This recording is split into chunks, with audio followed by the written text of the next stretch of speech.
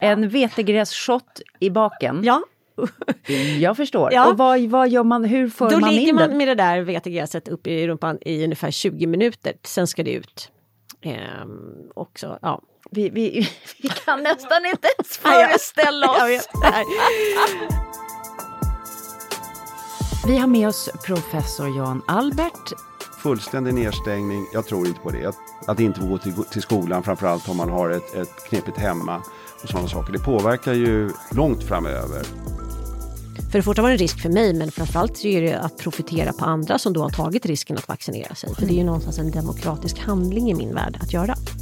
Det finns väl så att säga, en risk för att det här lite sönderhackade sjukvårdssystemet vi har i Sverige med 21 oberoende regioner och sånt, att det kommer att ställa till problem igen, om man får säga. Vi ska prova en kakao-svamp-latte. Vad känner du för det? Nej. Hej, det här är Hälsorevolutionen. Just nu rullar ett antal vaccin mot covid-19 ut över hela världen. Och i Sverige ska vaccinationerna precis börja i större skala. Det rullas ett offensivt vaccinationsprogram ut till oss alla. Och för oss som bryr oss om hälsa på det allra djupaste planet blir frågan: hur ska vi få slut på den här förödande pandemin på bästa sätt, som ju drabbat 90 miljoner människor globalt? Jag heter Maria Borelius, biolog och vetenskapsjournalist. Och jag heter Carina Lundstedt och är förläggare och producent. I den här podden så utforskar vi hälsa i både kropp och själ. Men det är ju klart att den överskuggande hälsofrågan det senaste året har ju varit coronan, covid-19. Med snart 2 miljoner döda världen över. Ser vi slutet på den här historien nu äntligen? Ja, vi har med oss professor Jan Albert, virolog och ledande i Karolinska institutets responsgrupp kring covid-19. Du har säkert sett honom i tv-studion, och jag ska avslöja att han har faktiskt varit gift med min styvsyrra. Jaså, Ja, så kan det bli. Ja. Och går i släkten under namnet Snygg-Janne. Snygg-Janne kommer. Men det känns ju... kommer. Jag vet inte om han vet att han kallas för Snygg-Janne. Det får vi utreda. Ja. Och sen kommer en av mina favoritförfattare, Denise Rudberg, hit. Jag sprang på Denise i mellandagarna och vi började prata om allt möjligt. Och då pratar man ju såklart även om corona, och det visade sig att Denise är väldigt engagerad i vaccinfrågan. Hon blev nämligen inte vaccinerad som liten. Det är väldigt speciellt. Och sen kommer du att dela med dig av ett ovanligt recept i dagens avsnitt, Maria. Ja, det kommer att bli en svamp kakaolatte som är gjord på svamp reishi med väldigt långa hälsotraditioner från Asien. Och just såna här svampar, det är ju, kallas för tickor på svenska. Det är ju hälsotrend just nu, och jag skickade faktiskt ut min man och köpa lite pulver.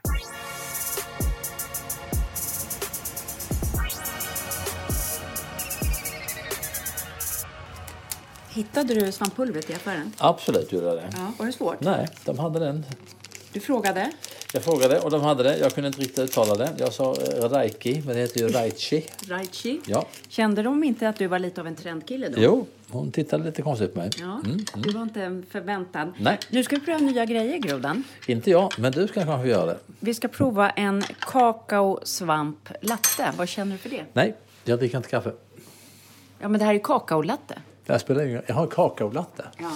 Ja, okej. Ja, vi får se. Vi får se. Vad kommer du... Jag gör 2 koppar och så får du titta. Okej? Okej. Men vad roligt att du skickar ut din man på nya hälsouppdrag. Ja. Är det något du brukar göra? Ja, det kan hända. Han får och, spana. Han får vara med om mycket små saker i vårt kök. Vi ska komma in på dagens ämne. Men det här med svamp är ju en liten trend. Vi får trend. nästan utforska det i ett eget avsnitt någon gång, tänker jag. Men just de här svamparna, de här tickorna som sitter ju på träd, som utväxter på träd, är ju väldigt antioxidantrika. Precis. Men hur har vi själva haft det nu med, vad tänker vi om vaccinet som kommer nu? Vad tänker du? Nej, men först kändes det ju som något helt utopiskt som aldrig skulle komma. Det är liksom, och sen plötsligt var det klart. Så på något vis så kändes det väl som att vaccinen blev godkända lite snabbare än vad jag i alla fall hade känslan av tidigare i höstas. När allt var så osäkert. Men nu är ju den stora frågan då, när ska man få vaccineras? Jag har haft diskussioner med min mamma som är 75. Mamma Helene som jag nämner ofta här i podden. Och hon och hennes jämnåriga och många med henne är ju upprörda över att man inte har vaccinerat vårdpersonalen först. Utan då den allra äldsta riskgruppen. Och det finns ju såklart det finns ju så många grupper som behöver prioriteras. Men att prioritera vården tror jag väldigt många är överens om. Att det verkar ju logiskt. Kanske man borde ha börjat där för att vi ska känna oss liksom safe. Nej, men sen så lever jag ju med en man som har cancer, vilket ni har fått möta Anders i ett tidigare avsnitt. Lyssna på det om ni inte har hunnit göra det. Så vi går ju hemma och väntar på, men när ska Anders bli vaccinerad? För att han är ju riskgrupp och prioriterad. Men frågan är då liksom, vilka andra ska komma före? Och det där är ju jättesvårt. Vilka är viktigast liksom? Ja. Det är en jättestor fråga, men jag som ju bor i England, där har man redan vaccinerat 2,6 miljoner människor. Vad har Sverige väntat på? Det är inte klokt. Israel, lika stort som Sverige, de är i full gång. I Storbritannien bygger man nu 7 jättestora arenor där folk ska, vaccinationscentra, där man bara ska kunna få det här. Och man har tagit in militären. Och de är ju väldigt bra på administrera grejer i organisera upp, och det sitter någon sån här dude i direktsändning och bara liksom säger, nu kommer de paketen dit och nu slussas de grejerna där och där kommer vi ha de köerna. Så jag kan känna att jag är lite, jag ska fråga snygg-Janne, Jan Albert, om varför Sverige har varit lite sena på pucken. Ja, förstår inte riktigt. Det handlar väl just om att de vaccin vi har beställt inte har blivit helt godkända, eller var det inte det? Alltså det har ju varit så att vi har suttit och väntat på EU. Jag menar det. Och varför måste vi göra det? Det finns EUs lagstiftning, när det är nöd så kan man ta hand om egna vacciner. Och jag hävdar att det här är en nödsituation. Verkligen, verkligen. Men jag tycker det här som du sa var väldigt spännande. Det här skulle inte komma förrän om 1,5 år, sa man i våras, för då ungefär 10 månader sedan. Och så blev det här klart på 7-8 månader. Och jag har tittat lite närmare på det här. Och redan i slutet av januari så hade ju vetenskapsmän fått reda på DNA-sekvensen när det gäller viruset, eller RNA, för det är bara en sträng. Och det här har gått så himla fort. Och det tycker jag är spännande. Att det området som verkligen har levererat har varit forskningen. Politiker har wobblat. Generaldirektör åker till solen. Det beställs inte munskydd i kommunerna. Regionerna säger X. Alla sitter och pekar på varandra.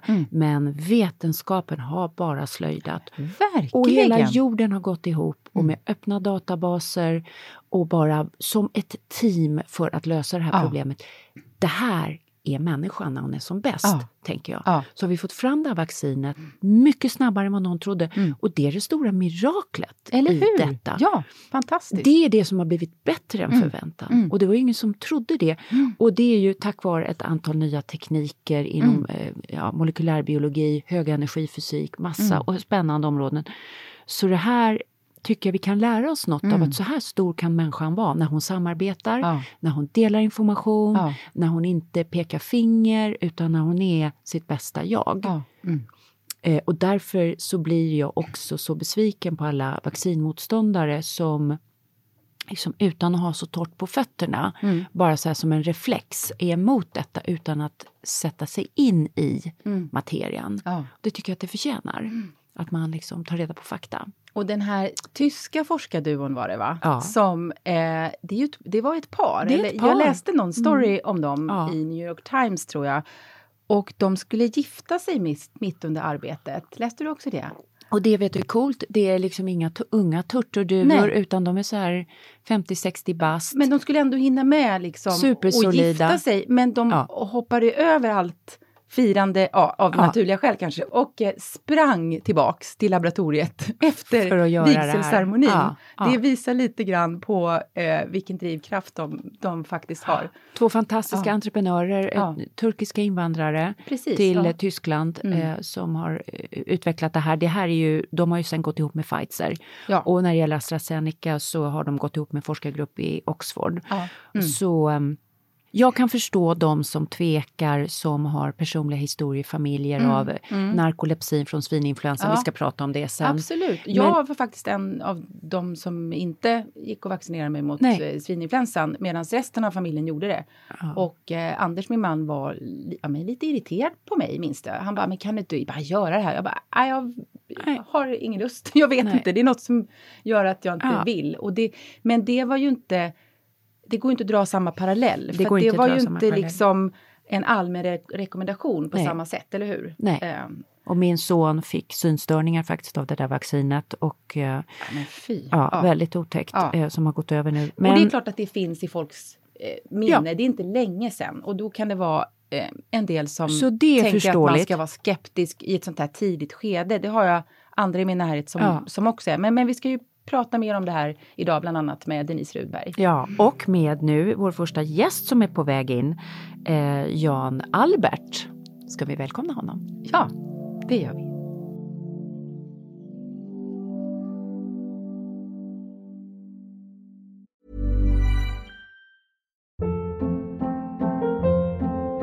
Hold up. What was that? Boring. No flavor. That was as bad as those leftovers you ate all week. Keke Palmer here, and it's time to say hello to something fresh and guilt-free. Hello Fresh. Jazz up dinner with pecan-crusted chicken or garlic butter shrimp scampi. Now that's music to my mouth. Hello Fresh. Let's get this dinner party started. Discover all the delicious possibilities at hellofresh.com. Hey, it's Ryan Reynolds, and I'm here with Keith, co-star of my upcoming film, If, only in theaters May 17th. Do you want to tell people the big news? All right, I'll do it. Sign up now and you'll get unlimited for $15 a month and 6 months of Paramount Plus Essential Plan on us. MintMobile.com/switch. Upfront payment of $45 equivalent to $15 per month. Unlimited over 40 gigabytes per month. Face lower speeds. Videos at 480p. Active Mint customers by 531.24 get 6 months of Paramount Plus Essential Plan. Auto renews after 6 months. Offer ends May 31st, 2024. Separate Paramount Plus registration required. Terms and conditions apply if rated PG. Hey, I'm Ryan Reynolds. Recently, I asked Mint Mobile's legal team if big wireless companies are allowed to raise prices due to inflation. They said yes. And then when I asked if raising prices technically violates those onerous 2-year contracts, they said, "What the f*** are you talking about, you insane Hollywood ass?" So to recap, we're cutting the price of Mint Unlimited from $30 a month to just $15 a month. Give it a try at mintmobile.com/switch. $45 up front for 3 months plus taxes and fees. Promo rate for new customers for limited time. Unlimited more than 40 gigabytes per month. Slows full terms at mintmobile.com. Jan Albert, välkommen hit. Tack. Du är professor på Karolinska institutet i smittskydd med speciell inriktning på virologi. Och du leder KIs covid-grupp och har synts mycket i media under det här gångna året. Hur det känns för dig som forskare att plötsligt bli liksom ett med svenska folket på det här sättet? Ja, det är lite överväldigande och oväntat. Det är ju ingenting som jag har liksom strävat efter eller egentligen som jag vill hålla på med hela livet. Men i det här sammanhanget så har jag tyckt att det varit viktigt och bra. En del av mitt uppdrag på något vis.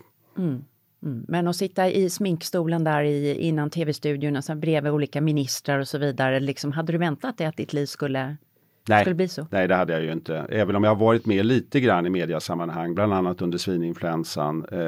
När jag jobbade på Smittskyddsinstitutet. Det som nu är Folkhälsomyndigheten. Du kom ju in i virologin mycket via HIV-frågan. Och det här var ju en stor och jätteviktig sak på 80-talet. Som också drog liksom över världen. Det var en sak som skapade mycket rädslor över hela världen. Och alla började fundera över, och då handlade det om samlevnad och sexualitet väldigt mycket. Ja, verkligen. Var det någonting du lärde dig där under hela den krisen, kan man säga, innan de här bromsmedicinerna började komma? Var det någonting du lärde dig där som du har tagit med dig in i arbetet nu? Jo, det tycker jag nog att jag har. Bland annat det här med att vetenskap och kunskap, solid liksom baserad kunskap är viktigt även för allmänheten och i media.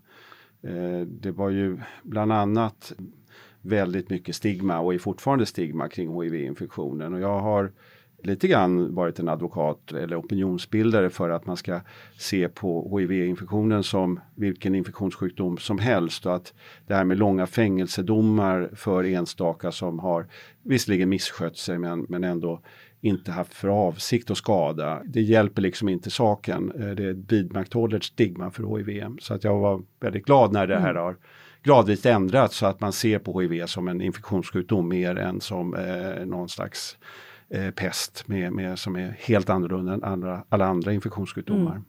Och det ser man ju lite grann utav nu också med missinformation och rykten och massa sånt. Som och shaming. Ja, verkligen. Man shamear den som gör fel och folk beter sig konstigt mot varandra plötsligt på stan. Och vi har alla berättelser om barn som blivit nerboxade i affären och så vidare för att folk är rädda. Ja, verkligen. Mycket av det där bottnar ju i någon slags ganska primitiv rädsla. Både när det gäller HIV och framförallt gällde HIV och nu covid.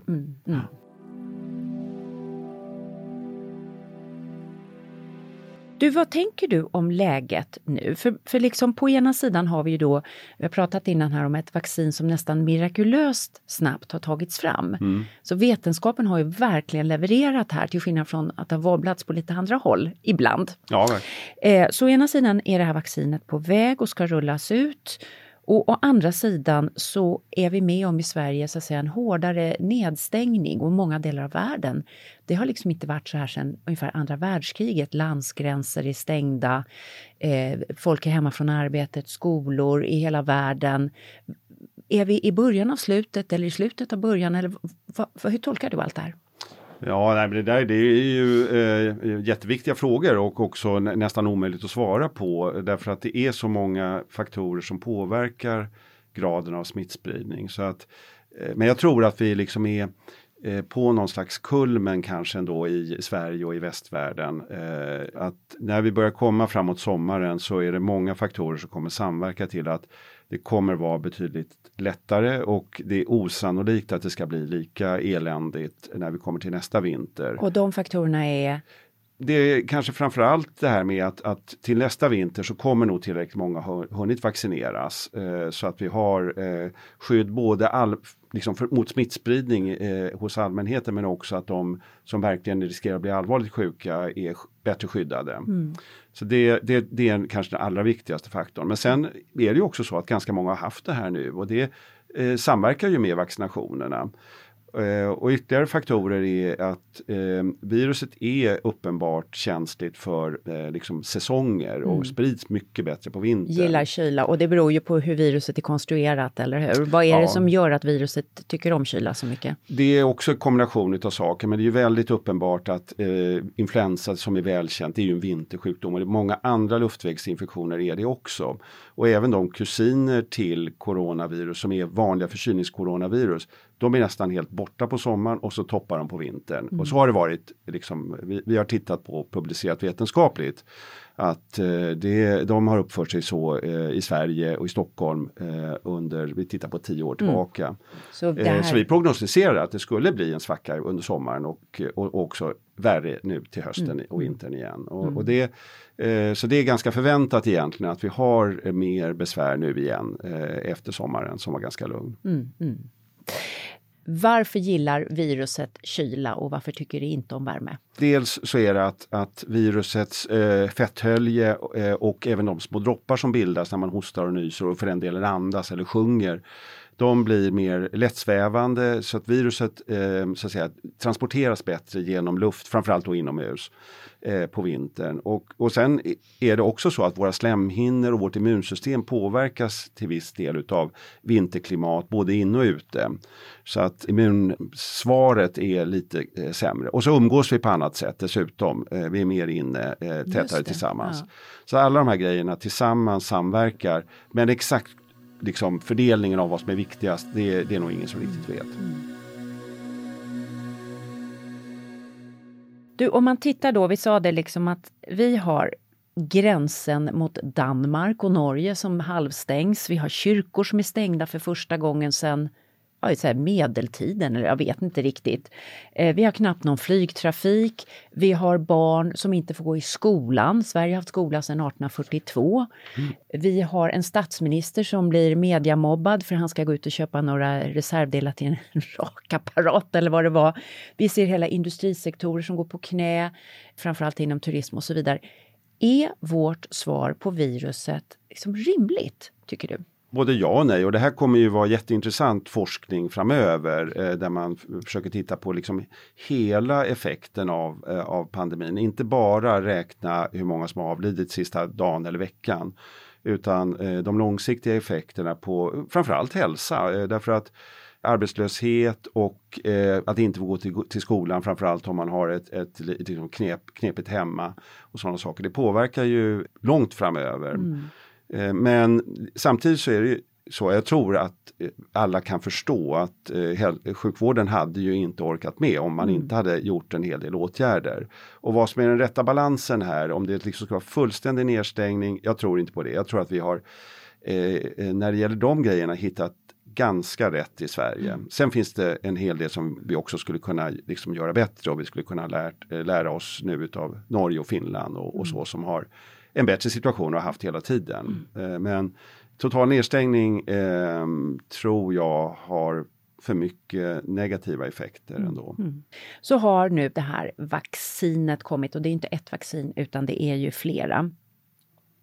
Och hur kommer det sig då att just vetenskapsvärlden har varit så himla duktig på att få fram de här vaccinerna så fort? Det har ju gått kanske dubbelt så fort som alla hade trott i sina bästa önskningar. Det har tagit 9 månader eller något sånt där. Och alla sa, om vi har tur tar det 1,5 år. Det har gått med raketfart. Ja, verkligen.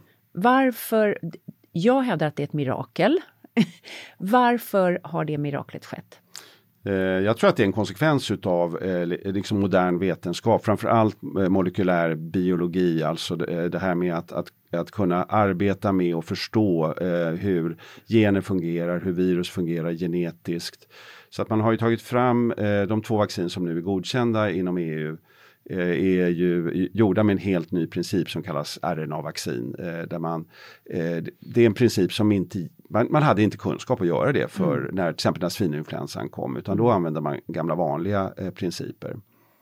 Det finns ju en del som säger för att det är en ny princip så skulle det vara någonting farligare med det här. Så det finns ju ett antal olika tekniker man använder när man gör vaccin.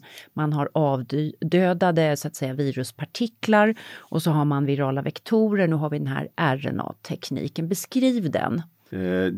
Det skiljer sig när det gäller det rent tekniska, men syftet med vaccinet är att presentera för immunsystemet det som behövs för att man ska få immunskydd. Och det är de här utskottsproteinerna, spikeproteiner på viruset. De här utskotten som man kan se på bilder utav viruset. Utskotten är det som viruset använder för att binda. Coronavirusets sådana här utskott. Spikeprotein. Man sätter den här taggiga som är på precis, virusets taggarna yta, på utsidan. som det fäster vid i cellerna i kroppen. Ja, precis. Det är det som viruset använder för att fästa till målceller och sprida sig i våra kroppar och mellan individer också. Och vad man gör då är att man gör den arvsmassa som behövs för att göra just det där proteinet. Och så sprutar man in det och har konstruerat det på ett sådant sätt så att det börjar göra spikeprotein enbart. Inget infektiöst virus, utan bara just det här äggviteämnet. På ett sådant sätt och i tillräcklig mängd för att man ska få ordentligt immunsvar. Och de immunsvaren är framförallt antikroppar som kommer att blockera den här bindningen till målcellerna. Det är det som är syftet. Och istället för att spruta in hela avdödade virus eller på annat sätt presentera just de här äggviteämnena, proteinerna, så ser man ut till att det är RNA som behövs för att uttrycka proteinerna i celler. Ges utan att man ger resten av viruset. Så att rent teoretiskt så borde det vara säkrare än alltså till exempel traditionella tekniker där man använde hela virus som var döda så att säga och langade in dem. Eller som också finns så har vi ju levande försvagade vacciner. En hel del av våra vacciner är av den typen, till exempel mässling och så. Där man ger levande virus fast det är försvagat och det är en jättebra vaccinprincip, och det här är lite annorlunda, lite modernare.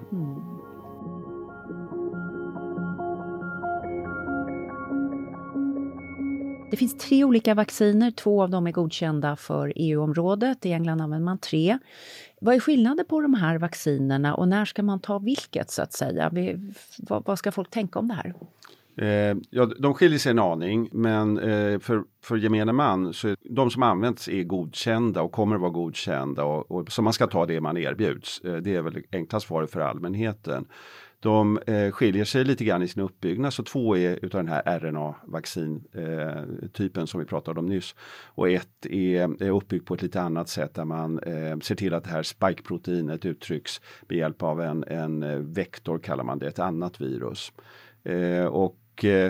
Man vet ju inte nu vilket som kommer ha bäst effekt, framförallt inte långvarigt därför att det är inte färdigforskat ännu. Men att de är säkerhetstestade och effekttestade, annars skulle de inte godkännas.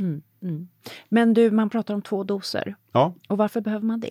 För de här RNA-vaccinerna så rekommenderas 2 doser och det är för att det är ju samma med till exempel TBE-vaccin, alltså här fästingsjukdomen som vi har här i skärgården bland annat.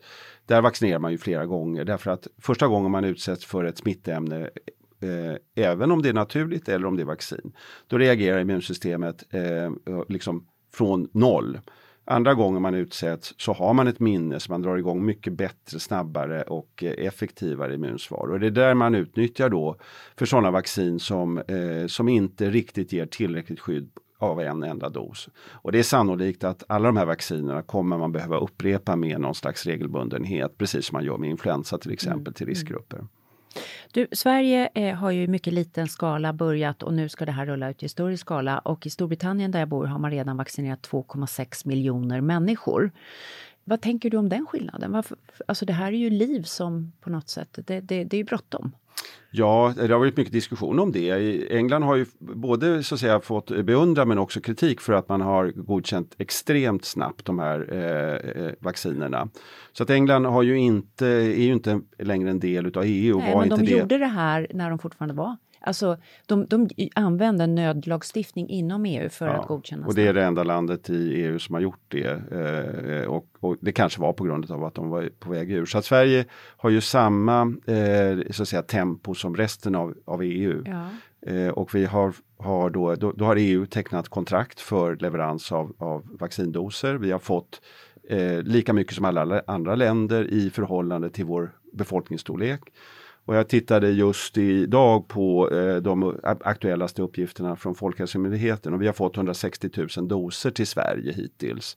Och utav dem, och hälften av dem har givits. Och jag tror att vi ligger ungefär i fas med andra länder. Det kan vara så att några har liksom fått ut lite mer utav det som de har fått levererat in till landet. Men vi är i stort sett fas med andra länder. Sen hur det kommer vara när vi börjar få mycket vaccin levererat, om vi verkligen kommer att hinna vaccinera i tillräckligt snabb takt, det får vi se. Det finns väl så att säga en risk för att det här lite sönderhackade sjukvårdssystemet vi har i Sverige med 21 oberoende regioner och sånt, att det kommer att ställa till problem igen om man får säga.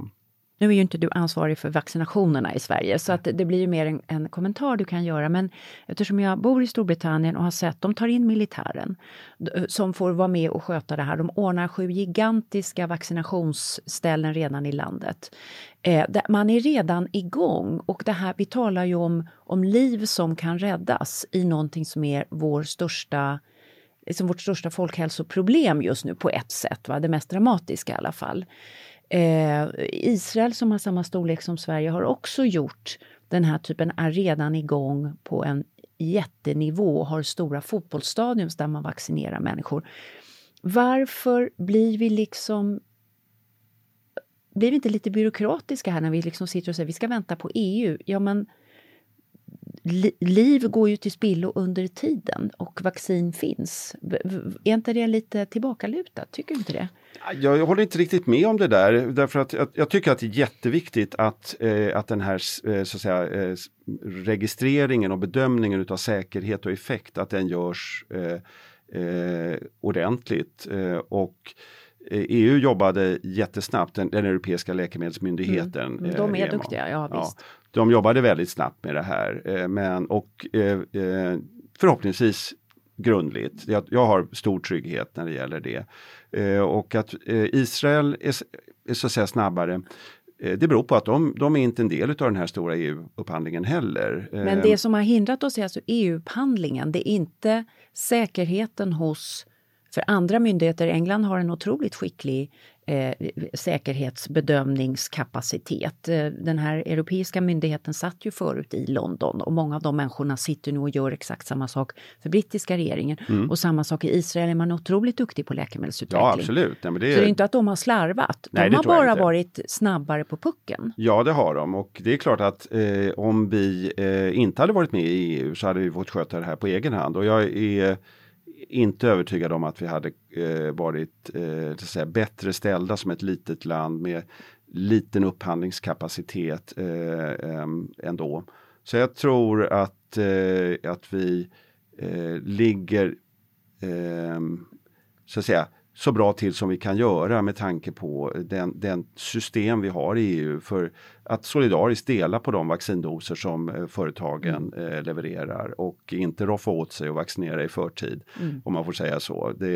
Det här kommer ju vara en jätteutmaning att både se till att man så att säga vaccinerar sitt eget land men också se till att inte lämna stora delar av världen utanför där det också behövs vacciner. Absolut, absolut.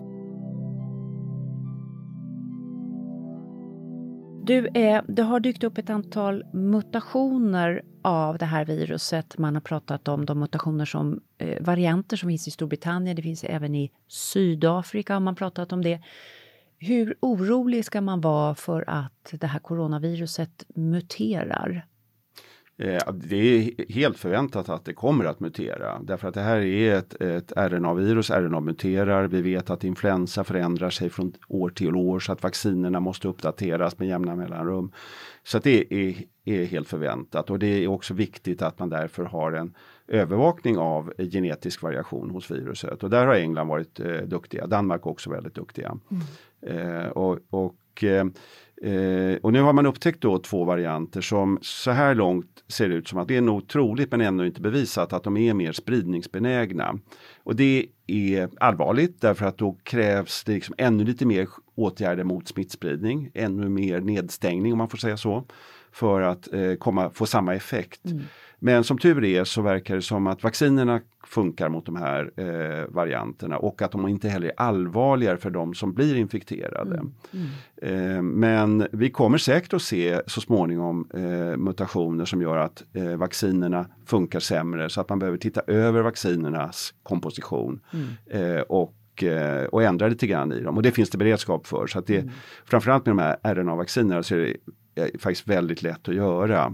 Men det är klart, har man producerat några miljarder doser och sen så måste producera 1 miljard nya därför att viruset ändrar sig så är det inget bra.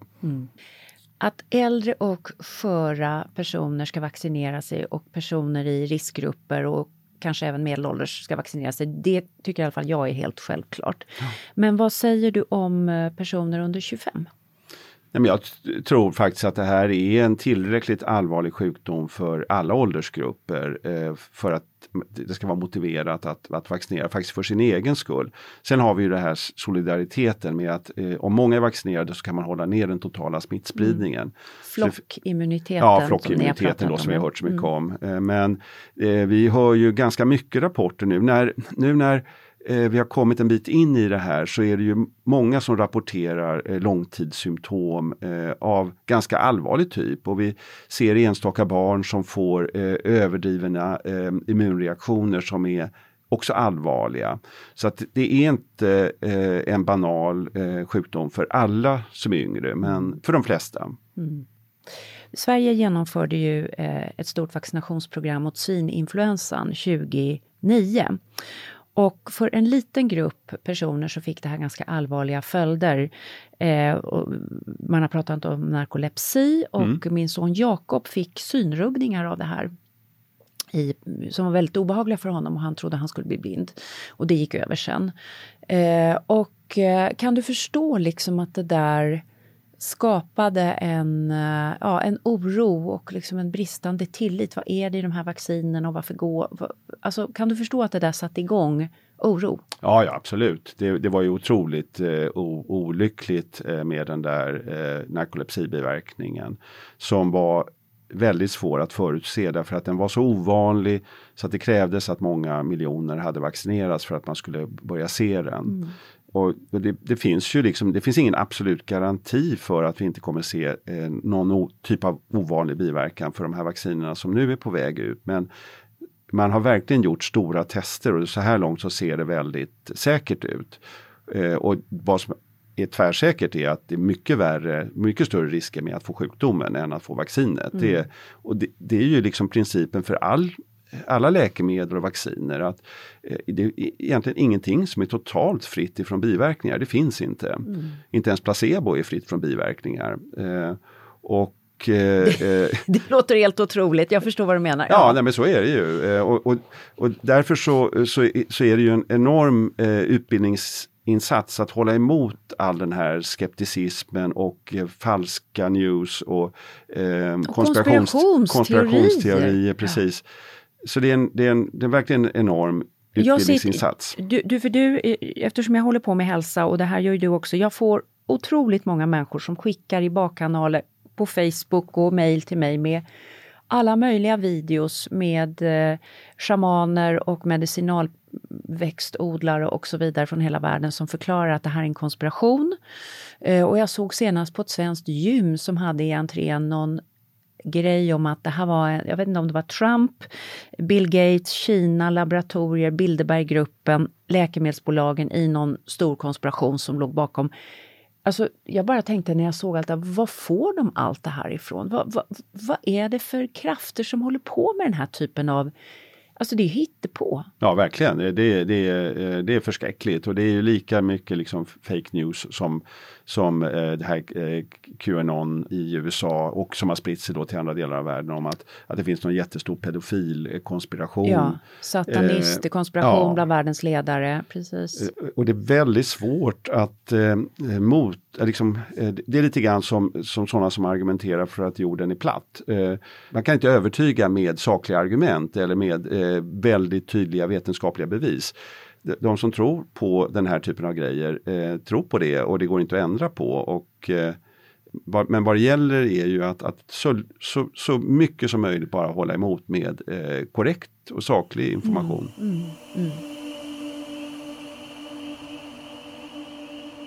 Du, Nelson Mandela brukade säga, jag älskar det citatet, antingen vinner jag eller så lär jag mig. Ja. Och vi har ju inte vunnit mot covid-19 än. Så vad kan man säga att vi lär oss någonting? Vad lär vi oss för framtiden?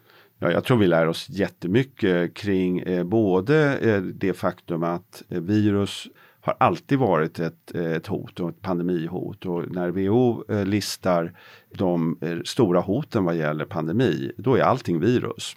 De har en lista på 10, en blueprint-list kallas det. Så det kanske är ändå en slags återuppvaknande att det här är någonting som är ett hot och kommer alltid att vara det. Vi trodde vi vill liksom vara av med sådana grejer eller på något sätt i moderna samhället, men det finns där alltid. Ja, och det kommer komma nya utbrott som kanske blir pandemier, men i alla fall att det kommer komma utbrott, det är tvärsäkert. Så det vi har lärt oss är att vi måste ha bättre beredskap för att hantera virusutbrott och andra hälsoutmaningar förstås också. Hur ser en sån beredskap ut då? Jag tror att man behöver titta på till exempel hur Sveriges sjukvård är organiserat om vi tittar mer lokalt. Alltså det här med självständiga regioner som ska fatta beslut och nu till exempel vaccinutrullningen. Alla ska göra det på sitt sätt och det finns mycket utrymme för så att säga nationell samordning och att man har nationella system som är starkare istället för frifräsare regioner. Det är i alla fall min åsikt. Så jag tror vi kommer lära oss ganska mycket, eller vi bör lära oss mycket och förhoppningsvis få till förändringar. Det gäller också hur ansvaret för hälsa för äldre är organiserat, där det är delat ansvar mellan kommuner och regioner. Och där så många äldre har hamnat mellan stolarna. Ja, verkligen. Var de sjuka eller var de bara allmänt vårdbehövande? Och precis, och det där har ju varit ett problem tidigare, men nu kom det i dagen. Ja, det har kommit i dagen nu, så att det finns... Så att säga, det finns ännu mer tydliga exempel på att vi måste nog se över det här. Ett annat exempel är att vi har otroligt dåligt med nationella datasystem, bland annat nu för att följa upp vaccinerna eller för att följa upp den här sjukdomen överhuvudtaget. Det är återigen så att det är, till och med inom regioner så är det olika datasystem som inte pratar bra med varandra. Och det där har till exempel våra grannländer, de gjorde reformer kring det här för ett antal år sedan. Intressant. Man tänker ju också nu när landsgränserna har stängt, hur det har kommit i dagen att vi har väldigt dåligt med reservlager av allting. Ja. Och hela den här krisberedskapen är väl också något man får titta över. Ja, verkligen. Där är det ju lite grann så att vi har sett regeringen skylla på regionerna och regionerna skylla på regeringen. Och då händer ju väldigt mycket. Ja, då blir det ju liksom bara det händer ingenting. Nej, då händer ingenting. Och det finns en massa lärdomar att dra och därför så är det bra att vi har en sån här coronakommission som ska jobba fram konkreta liksom förslag, analysera vad som har hänt och vad som har varit bra och mindre bra. Bara slutligen här då. Det här är ett virus med ungefär en 0,5% dödlighet i Sverige som främst drabbar äldre och sköra. Och det har fått i princip hela världen att stänga ned. Om vi skulle få en ny pandemi med en dödlighet på kanske några procent eller jag menar upp till 30% som drabbar människor under 30-35 som till exempel spanska sjukan gjorde. Vad har vi då att sätta in? Ja, det är liksom mer av samma fast bättre. Bättre förberedelser och ännu snabbare vaccin. Bättre förberedd sjukvård för att snabbt kunna ställa om till stora nya vårdbehov. Det skulle ju bli förskräckligt och det gäller inte alls bara Sverige utan jag tror inget land är riktigt rustad för ett sådant scenario. Men det gäller att tänka tanken så att man åtminstone kan göra bättre än vad vi har gjort nu och ha beredskap helt enkelt. Tack för att du ville komma hit tack. Och dela med dig. Vad ska du göra nu? Nu ska jag cykla till mitt jobb på Karolinska sjukhuset. Ja, vad ska du göra idag? Jag har en hel del möten, bland annat med just den här coronagruppen på KI. Zoom-möte då, inte fysiskt möte. Vad ska ni prata om idag? Ja, det är en slags intern utredning utav vad KI har gjort bra och kanske kunde göra bättre. Både nu akut men också för kommande hälsohot. Varmt lycka till. Tack.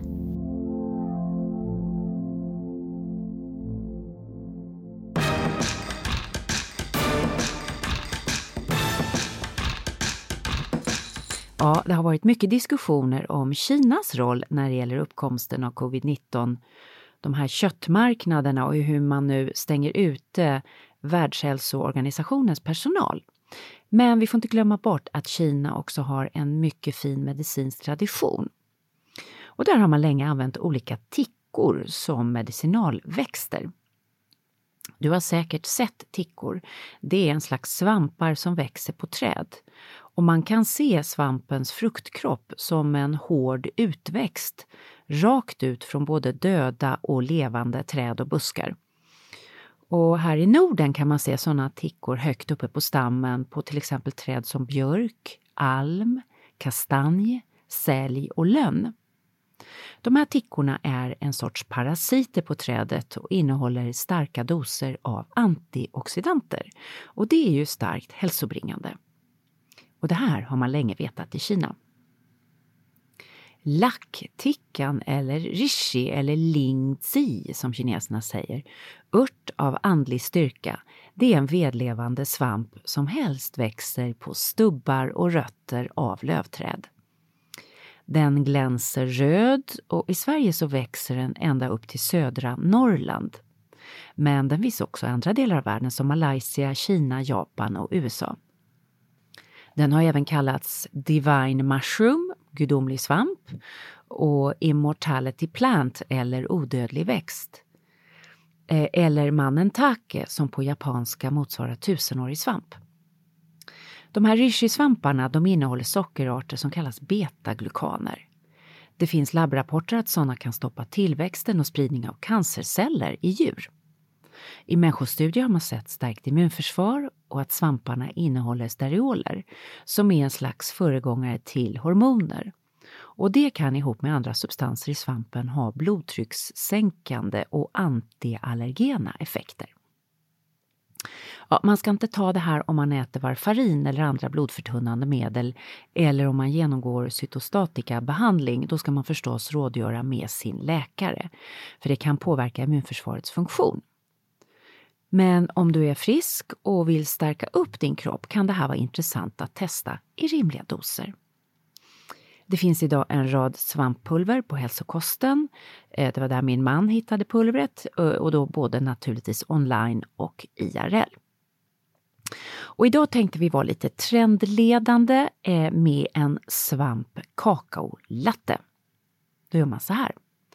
2,5 deciliter valfri mjölk. Du kan prova med mandel, soja, havre. 1 tesked svamppulver. 1 matsked nötsmör. 1 tesked honung. 2 matskedar kakaopulver. 1 nypa kardemumma. Och 1 nypa kanel. Och 1 nypa havssalt. Och så tar man alla de här grejerna och kör i en blender. Och sen värmer man upp den här latten i en kastrull. Känn efter med fingret så det inte blir för varmt. Och drick och njut.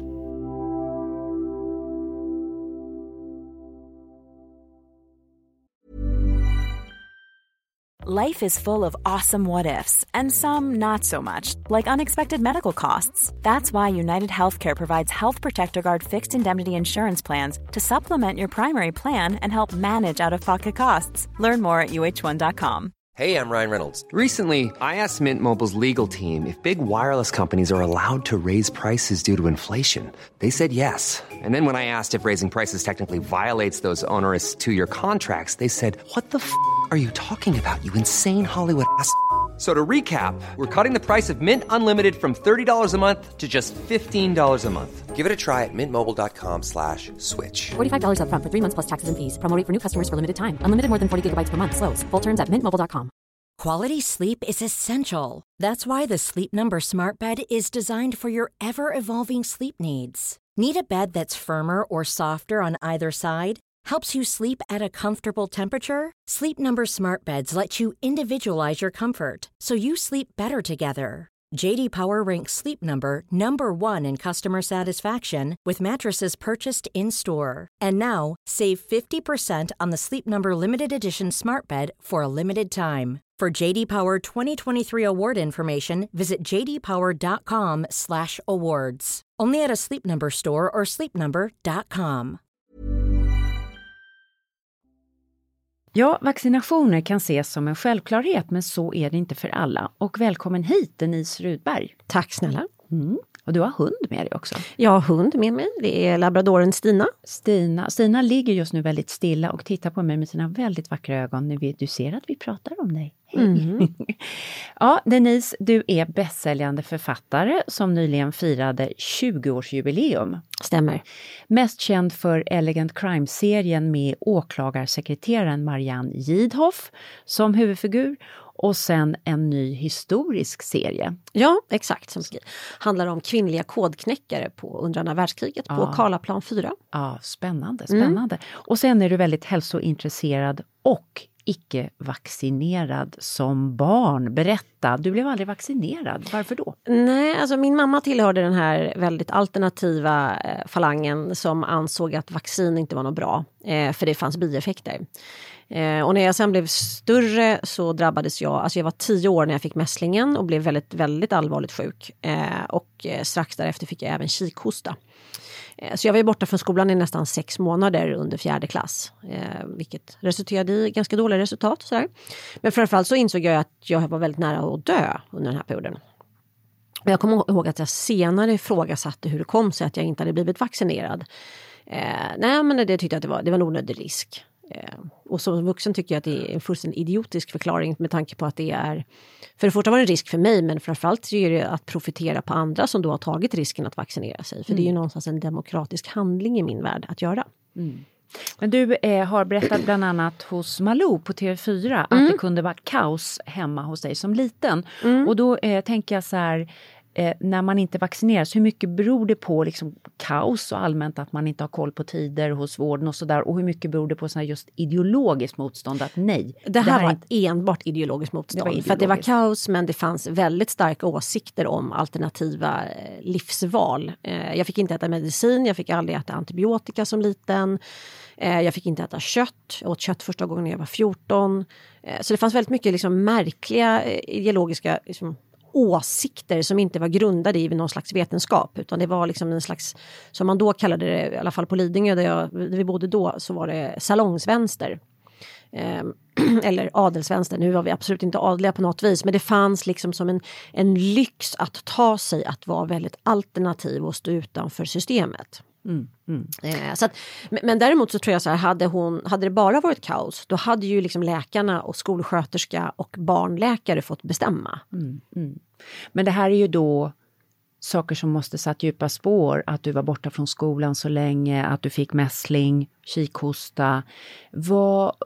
Blev du en outsider av det här liksom även? Ja, men jag blev faktiskt sätt? Det under den, jag bodde på Lidingö mellan när jag gick i första klass och halva femte klass. Och då var jag borta under väldigt stor del av fjärde klassen.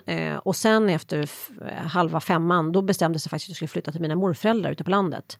Så då bytte jag skola och då fick jag liksom en ny start. Men jag tror aldrig jag hade klarat att liksom hämta hem mig själv och det utanförskapet faktiskt. Det är intressant att du säger det, jag har inte riktigt pratat om förut. Men att jag behövde en ny start. Och sen fick jag åka till mormor och morfar på landet och mer än leva ett helt vanligt liv. Liksom, med väldigt mycket struktur och ordning och ja. Nej, men för det är ju de här sjukdomarna, det är ju inte bara att man blir sjuk, utan det är också allt man missar under tiden som man är långvarigt sjuk, som just i en viktig barnperiod av ens liv när man ska lära sig grejer, få kompisar och sådär. Det skapar man skapar ett outsiderliv lite grann. Det tror jag också, man ser sig som den sjuke. Det är också det. Gjorde du det? Ja, det gjorde jag verkligen. Och jag tog lång tid innan jag liksom vågade. Jag var ju då gymnast, jag är en gammal idla flicka om du vet vad det är. Ja, absolut. Ja. De här bollarna man Precis. står. Ja. Men det tog lång tid innan jag vågade liksom gå tillbaks till idrotten i skolan. För jag var liksom rädd att använda kroppen, jag var rädd att använda lungorna. Jag tyckte att det pep när jag sprang, och då var jag ändå egentligen i ganska bra fysisk form. Men det blev liksom, det satte sig mentalt väldigt mycket på det där. Så att, ja. Jag tror att det är väldigt, väldigt destruktivt, väldigt onödigt. Och det får efterföljande sjukdom. Och jag kan fortfarande idag känna ett motstånd mot att gå ut och springa. Även om jag vet att det kanske många gör. Men mest för att jag kan känna så här, jag kanske inte klarar det här. Men, ja. Så det har satt djupa spår kan man säga hos dig det här då? Ja, det tycker jag. Och jag tyckte framförallt också den här att inte låta mig äta kött var också en sån här dum grej. För det skapade ett väldigt onödigt utanförskap. Idag är det liksom väldigt, väldigt, väldigt vanligt. Men då var det ganska jobbigt att ställa sig i skolmatsalen och alltid få den här specialtallriken. Och sen lite från mattanterna då som suckade och sa, nu var jag tvungen att göra en egen mat bara åt dig. Vilket jag gjorde att jag fick i och för sig förmodligen väldigt mycket bättre mat, för de lagade ju min mat där. Men det var ändå så här, det blev lite jobbigt liksom. Ett ofrivilligt utanförskap. Ja. För när det är en sak att själv vara den som säger jag vill inte äta kött och göra ett eget liksom statement i det. Men att liksom bli liksom puttad in i det tycker jag är en onödig väg. Som man ska inte behöva ta den som barn.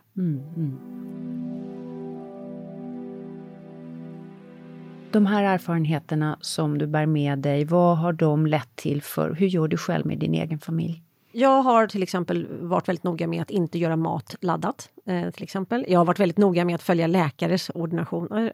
Alltså om en läkare säger någonting så litar jag på vad den personen säger. Jag kan gärna be om en second opinion från en annan läkare. Men jag går inte alternativa vägar. Sen ser jag till att vara väldigt påläst. När jag till exempel själv blev gravid så insåg jag att jag inte visste någonting om min egen liksom, medicinska historia. Hur min mammas förlossning hade sett ut. Så jag bad att få ut hennes, alltså min egen förlossningsjournal från när jag föddes. Och då visade det sig att jag hade var en ärftlig form av havandeskapsförgiftning som heter hepatos. Alltså en leverpåverkan.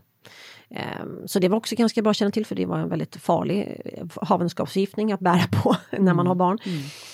Så att jag har alltid varit väldigt noga att läsa på, för det var nog det som provocerade mig också mycket av min uppväxt, att det var väldigt mycket ideologiska åsikter som inte hade någon som helst vetenskaplig grund. Och ja, så jag är nog ganska påläst idag. Och hur har det är också mycket lättare att vara påläst idag. Det finns mer information. Det ska man inte. Har du haft någon uppgörelse med din mamma om allt det här liksom, och frågat varför blev jag inte vaccinerad? Nej, alltså vi bröt ju faktiskt kontakten helt från att jag var 14 och sen pratade vi aldrig mer med varandra. Och sen så gick hon bort 2014. Så att det var ju inte så mycket mer att göra då. Men jag tror inte riktigt att det fanns utrymme för det. Jag tror inte riktigt att det var... Tyvärr var den relationen inte en sån som riktigt gick att ifrågasätta heller. Utan det var som det var. Det var som det var, ja. Det är vi många som får leva med. Precis. Ja, och ibland kan det vara lite skönt att tänka och luta sig mot också. Att nu var det här var den relationen som blev. Och så såg den ut. Och så har jag andra relationer som är väldigt mycket bättre istället. Och det är också skönt.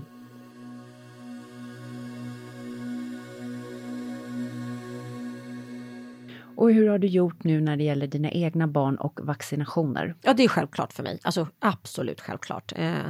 Och jag menar, det var klart att det var lite, liksom, det är alltid en oro, jag ska få vaccination idag, så fick Kalle lite feber sen i dygnet efter, och man var alltid lite rodnad där, och de tyckte det var läskigt. Och min dotter bland annat hade sprutskräck, så hon vägrade att vaccinera sig i 4:e klass. Och då så sa skolläkaren faktiskt att nu tycker jag att nu väntar vi. Så hon får vaccineras om ett halvår istället när jag kommer tillbaka. För att det här kommer bara skapa ännu större trauma. Och då var jag nästan så här, hon måste vaccineras! Bind fast henne! Men det var faktiskt läkaren som sa det att nej, nu väntar vi ett halvår. Så hon fick vaccinationen, men lite senare. Hon behövde liksom lugna ner det där. Men så man får hitta olika vägar hela tiden. Hur man än gör som förälder så går det åt helvete, det är bara att konstatera. Du, vi pratade här lite grann innan intervjun. Både du och jag har skrivit om vaccinationer på Instagram. Och man får ju rätt mycket reaktioner. Vad har du fått för reaktioner? Ja, jag var ju väldigt noga med att gå ut. Jag tänkte för att det var ganska viktigt att jag gick ut och berättade i min egen historia, i och med att jag då inte fick möjligheten att bli vaccinerad. Vilket jag tycker är ganska viktigt att belysa. Att så här, frånta inte barnen deras rätt att liksom ändå slussas in i ett ganska tryggt system. Men i mitt fall just nu när jag gick ut på Instagram så var det en hel del följare som också, eller en hel del, det var några stycken som sa, men jag blev inte särskilt sjuk när jag fick corona, så jag tror inte att jag är i riskgrupp och jag träffar ingen annan i riskgrupp, så att det finns ingen anledning för mig att vaccinera mig. Då vet man själv att det här är en ganska välutbildad person som jag känner till som har borde veta bättre, kan jag tycka. Men vaccin väcker ju åsikter. Det väcker ju känslor. Jag tror att det är många som blir provocerade av att tvingas in i en fälla. Eller folla, inte fälla, utan folla. Tvingas göra någonting som de själva inte får ta beslut om. Det tror jag är en del. Och det kanske är något.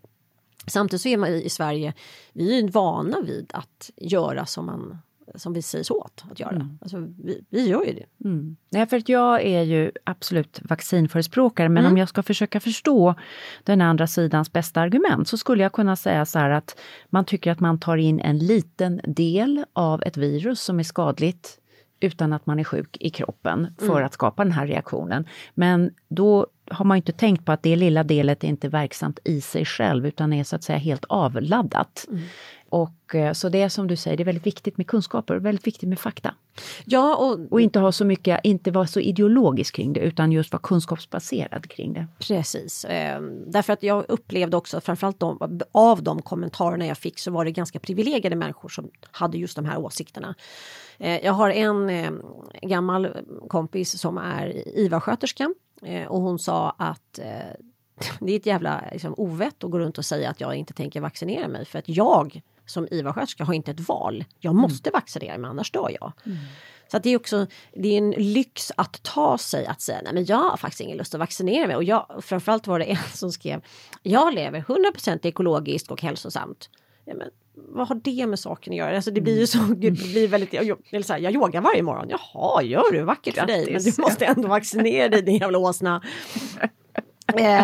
Att det blir ju någonstans ändå en ganska liksom, grundsyn på det. Och att man inte förstår att vi gör det här för att vi lever i en demokrati och vi vill uppnå någon form av medmänskligt. Liksom, det är ju att ta ett samhällsansvar som den enskilda individen.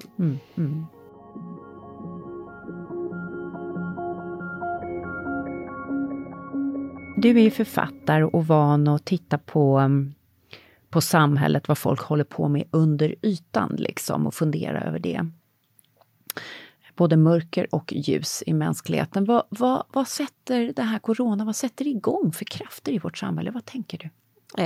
Djupare klassklyftor skulle jag säga. Alltså klasskillnaderna blir ju ännu större och tydligare. Berätta. Nej, men allt från hemmastudier, alltså distansundervisning för barn, eller inte barn utan ungdomar skulle jag säga. Jag menar, våra barn har lyxen att ha varsitt rum med en dörr som de kan stänga om sig. Vi har fungerande jättestarkt och bra internet, de har varsin dator, de har en telefon, de har alla möjliga liksom, attiraljer för att klara av sina distansstudier, men kanske gör det med varierat resultat ändå. Då tänker jag mig att man lever när man har 3 syskon i samma rum eller ännu fler. Man har ingenstans att ta vägen. Man kanske inte har ett fungerande internet. Man kanske inte har en dator som är hel. Man kanske har en trasig dator eller... Alltså det finns så många olika aspekter i det här. Och sen också vad det utanförskapet gör. För menar, skolan blir ju också... Alltså vad som är så fint med vad skolan är, det är också det lilla demokratiska samhället. Skolan är en fredad zon där vi liksom får vara bara elev. Det blir inte de vi är hemma. Så för mig, hade jag haft distansstudier under min uppväxt så hade det varit en fullständig katastrof. Jag hade inte överlevt det, jag är ganska övertygad om. Och jag tror att det här är våld som i nära relationer ökar ju lavinartat. Vi ser att de djupare depressionerna hos ungdomar ökar också extremt mycket. Självmorden hos unga har gått upp med 40% i Storbritannien. 40%. Alltså det är så fruktansvärt så att det är. Och jag kan se det. Jag kan förstå hur det här liksom, varför det blir så. För det blir en så stor psykisk stress på de här ungdomarna som är helt orimlig. Det var faktiskt en lärare jag pratade med som jobbar på gymnasiet. Och hon sa det att det hade varit bättre att sätta barnen i skolan och oss lärare på distans. Det hade varit liksom mera fungerbart. För som det är nu, barnen klarar inte den här isoleringen. Liksom. Eller barn. Jo, men jag måste säga, jag tycker faktiskt en 17-18-åring är någon form av ett barn ändå. Det är klart att de är. Ja. Så det tycker jag. Och då blir klasskillnaderna extremt tydliga. Faktiskt. Och jag tänker också på hela vår förmåga att lära oss. Den är utbyggd för att vi ska kunna lära oss av människor vi träffar som vi tittar på i ansiktet. Och vi säger saker och så reagerar de. Var det här bra, var det här dåligt? Det här anonyma kommunikationen via en dator. Det kan vara lite grann. Men att göra det till hela lärandeprocessen känns ju... Vi tar något från barnen och ungdomarna i detta. Vi gör det. Min dotter fyllde 17 år igår. Och så skulle hon sjunga för henne på Teams-möte då. Och så spelade hon in det. Alltså det lät ju som ett gäng så här brunstiga sälar som låg. Det gick inte att höra vad folk sjöng. Och det blir ju väldigt, nu var ju det en ganska komisk situation och någonting lite lättsamt. Men det finns ju någonting i det här som är ganska djupt tragiskt. Jag tror att det är den ungdomsgenerationen som verkligen kommer få ta den stora smällen. Och jag har en son då som tar studenten i vår. Sen kanske jag inte är jätteledsen över att studentflaken uteblir. Det är ingenting jag kommer sörja. Och det kanske blir lite lugnare med studentskivor och sånt. Men det är ju ändå någonstans, det kommer ju vara 1,5 år av hans totala utbildning i gymnasiet. Det är ju bortraderat egentligen. Jag tror inte han har lärt sig någonting egentligen med de här. Men nej, så det tycker jag är djupt tragiskt. Och sen så som sagt hur klasskillnaderna bara blir liksom djupare och djupare. Och det är väl också en sån grej som blir med när det gäller vaccination. Att det är lätt för någon i en liksom, privilegierad situation att säga att man inte vill vaccinera sig. För man kanske inte behöver. Men väldigt många yrkesgrupper har inget val.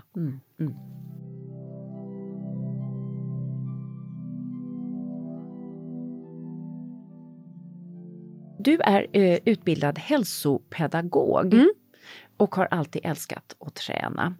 Hur tränar du idag? Vad sysslar du med? Ja, jag tränar med någonting som heter Megaformer. Som är en pilatesmaskin som är ganska avancerad. Men den är... Det som ser ut som en sån där gammal sträckbänk under spanska inkvisitionen? Exakt så. Det ser ut som en tortyrmaskin. Ja. Det gör jag 4-5 dagar i veckan. På morgnarna. Jag tränar på morgonen. Så jag börjar alltid med att gå en promenad med hunden ungefär en timme. Och sen så går jag och tränar. Och sen så antingen så gör jag det tillsammans med min man också en gång på helgen, eller så springer vi. Du får in honom i det här instrumentet också? Han tycker det är jättebra. Det är värsta träningen han har gjort. Alltså det finns ju ganska många elitidrottsmän som går på de här träningarna. Så det är fruktansvärt jobbig träning. Men jag har diskbråck och så sa de till mig att nu måste du operera eller så får du börja träna bålen. Och det var 4 år sedan. Så nu jag känner inte av mina ryggproblem. Det låter som en sån här religion, men jag är, och det är väldigt, jag är inte så förtjust i yoga, jag klarar inte riktigt, jag blir ganska arg av yoga. Många säger att det är då du behöver det, men nej, och yoga är inte riktigt lika stärkande muskelmässigt, men det här är fruktansvärt jobbigt. Det här är fruktansvärt jobbigt, ja. Har man musik till eller? Det är musik och det är ungefär 10 maskiner i en stor sal. Så det blir ändå som en ganska personlig träning, men, och sen blir det för mig väldigt meditativt. Men jag är en sån som tycker också att det är meditativt att springa till exempel. Jag gillar ju den, jag behöver, Så jag är väldigt förtjust i. Om jag fick välja så skulle jag utöva fysisk aktivitet kanske 3-4 timmar om dagen. Men det hinner jag inte. Du måste ju göra lite annat också. Jag vet, det är för jävligt. Ja. Du drabbades av akut järnbrist nyligen. Vad var det som hände? Ja, det var intressant. Jag har aldrig haft det tidigare, så jag var väldigt chockad. Men det visar sig, jag har ju då haft magkatarr under massor med år fram och tillbaka och ätit någonting magsårsaktigt som heter Omeprazol och hört att det är inget farligt. Men det har gjort att den lilla medicingrunken gjorde att jag inte tog upp järnet särskilt bra. Så att helt plötsligt i höstas så visade sig, och jag var väldigt trött i somras. Orkade inte riktigt springa, orkade inte träna. Och min man tyckte att jag var väldigt behaglig. Jag var väldigt lugn, jag var lite däst. Liksom. Lite däst, så att, ja. Jag gick helt ofrivilligt upp i vikt och kunde inte riktigt förklara, för jag gjorde ingen större förändring liksom heller. Så att det var ju att kroppen bara stängde ner totalt. Och sen så åkte jag och gjorde en hälsoundersökning och då visade det sig, för jag skulle ju fast göra även en sån här hormonell utredning. Och då visade det sig att jag hade då en järnvärde på 3,4 och man ska ha 120. Och 2,5 så sa sköterskan, då kan du få hjärtstopp. Ja. Så det var bara åka in på temat att det är bra att kolla upp saker. Ja, väldigt noga. Så att efter det så fick jag dubbel dos järndropp rätt in i kroppen. Och sen var jag ju väldigt pigg och jobbig. Och sen drog jag iväg på ett hälsohem efter det. Och åt bara föda som växer ovan jord. Levande föda? Det heter levande föda. Ja. Ganska radikalt ställe. Ja. Man tar lavemang varje morgon. Grattis. Och sen så efter det så tar man vetegrässhots både oralt och upp i där bak. Det måste du beskriva. Ja. En vetegrässhot i baken. Ja. Jag förstår. Ja. Och vad gör man? Hur får då man ligger in man det? med det där vetegräset upp i rumpan i ungefär 20 minuter. Sen ska det ut. Också, ja. Vi kan nästan inte ens föreställa oss. Och dessutom så det är ganska tekniskt att fixa det här själv. Liksom, med är det alla, man själv som sätter in det? Eller precis, är det en stackars människa och du ska som ha har det som jobb? En liten sån här pumpdosa, du vet, som en sån här liten tuta som du ska först suga upp vetegräset med och sen ska du spruta upp det och så. Det var väldigt avancerat allting. Ja. Och sen förespråkade de tarmsköljningar. Det är ju lite av och på där om man tycker att det är. Det är både lavemang och tarmsköljning och vetegräs. Det är ju liksom rätt hård belastning på tarmen om man säger så. Och det är ju lite olika skolor där fick jag höra att om tarmsköljningen är bra för att man tar ju bort de naturliga bakterieflororna. Men jag tänkte, jag går all in så jag körde 2 grovtarmsköljningar på 10 dagar. Men jag kom tillbaka som en ny människa kan jag säga. Jag är då inte så, på grund av min uppfostran, jag är ganska kritisk mot alternativa saker. Men det här satte fart på sakerna kan jag lova. Det kan ju vara en kort boost sådär att boosta om. Man har ju det i Ayurveda också liknande system. Så, ja, men jag tror det. Och sen så, det handlar mycket om massa. Så jag tog tillfället akt och var ute och gick med hunden. Jag tror jag gick så 30 000 steg om dagen. Var ute i friska luften. Fick mycket sol, alltså mycket dagsljus. Jag är dagsljusfanatiker. Jag tror ju väldigt mycket på dagsljusets effekt. Ja. Och nej, men så det tyckte jag var intressant. Så att efter det så mådde jag mycket, mycket bättre. Och sen var det intressant för att efter det här så min ämnesomsättning blev en helt annan. Och det har ju också att göra med att hjärnet kom tillbaka såklart. Satt igång systemet, ja. Jag tänkte höra bara slutligen med dig. Du är ju författare och sitter hemma mycket och arbetar, skriver. Och det är ju många nu som under corona har liksom gått från en tillvaro där man går till ett kontor och dras igång liksom av alla andra och allt som händer på jobbet till att nu sitta hemma. Och har ganska svårt att hitta rutinerna i det här hemarbetet. Hur får man till en bra arbetsdag mitt bland tvättkorgarna och gamla sunkiga brödsmulor ute i köket och allt annat som behöver fixas och dammråttor och grejer. Det blir som, hur får du till din dag? Ja, numera har jag ju kontor, men jag sitter ju faktiskt hemma en hel del också. Och framförallt har jag varit tvungen, under våren var jag ju tvungen att vara hemma hela tiden, för jag var tvungen att ha koll på att mina tonåringar loggade in på sina lektioner. Faktiskt. Men jag säger så här, det är militärisk disciplin som gäller. Jättetråkigt. Men och vad betyder det då? Det betyder att så fort du sätter ner dina båda fötter på golvet nedanför sängen så ska du bädda sängen.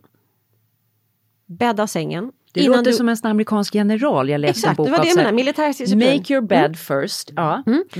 Alltid bädda sängen det första jag gör. Som en liksom, rigid rutin. Sen får du gå in i badrummet. Utför toalettbestyr. Och så borsta tänderna. Du borstar tänderna innan du äter frukost. Sen kan du äta frukost. Sen, och sen så får du gärna äta frukost. Och sen ska du duscha. Du måste ta på dig vanliga kläder. Ej kläder med resår i midjan. Myskläderna är bandlysta. Jag tror faktiskt det. Och sen så ha alltid minst en promenad om dagen. Det är liksom det här, man kan inte rucka på de här grejerna.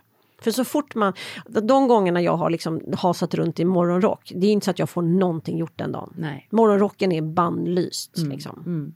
Så det som skapar, man ska skapa liksom en slags ett schema för dagen, det är det du... Ja, och då kan man tycka att det är lite larvigt med någonting som att bädda sängen, för vadå om jag ändå vill gå och lägga mig igen sen. Jo, men gör det då, men lägg det ovanpå överkastet. Alltså det är så, det finns någonting väldigt psykologiskt viktigt i det här.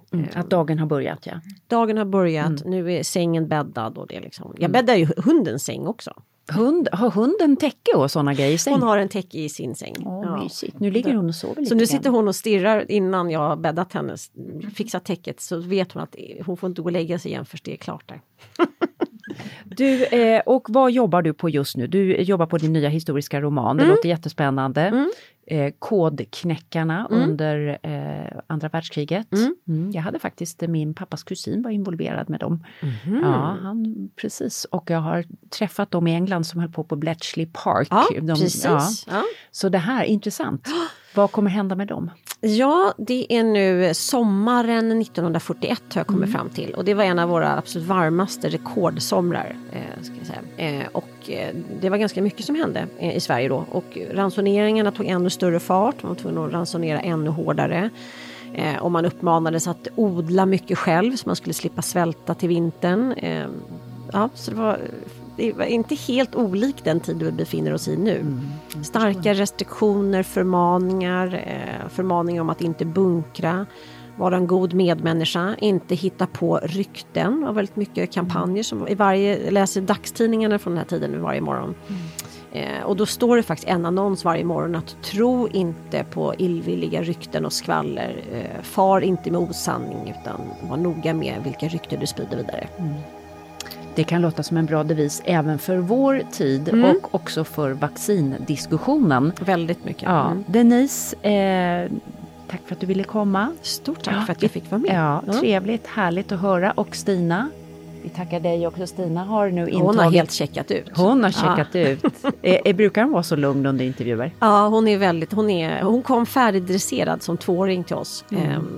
Så att det är väldigt lyxigt. Hon är en perfekt intervjuhund. Ja.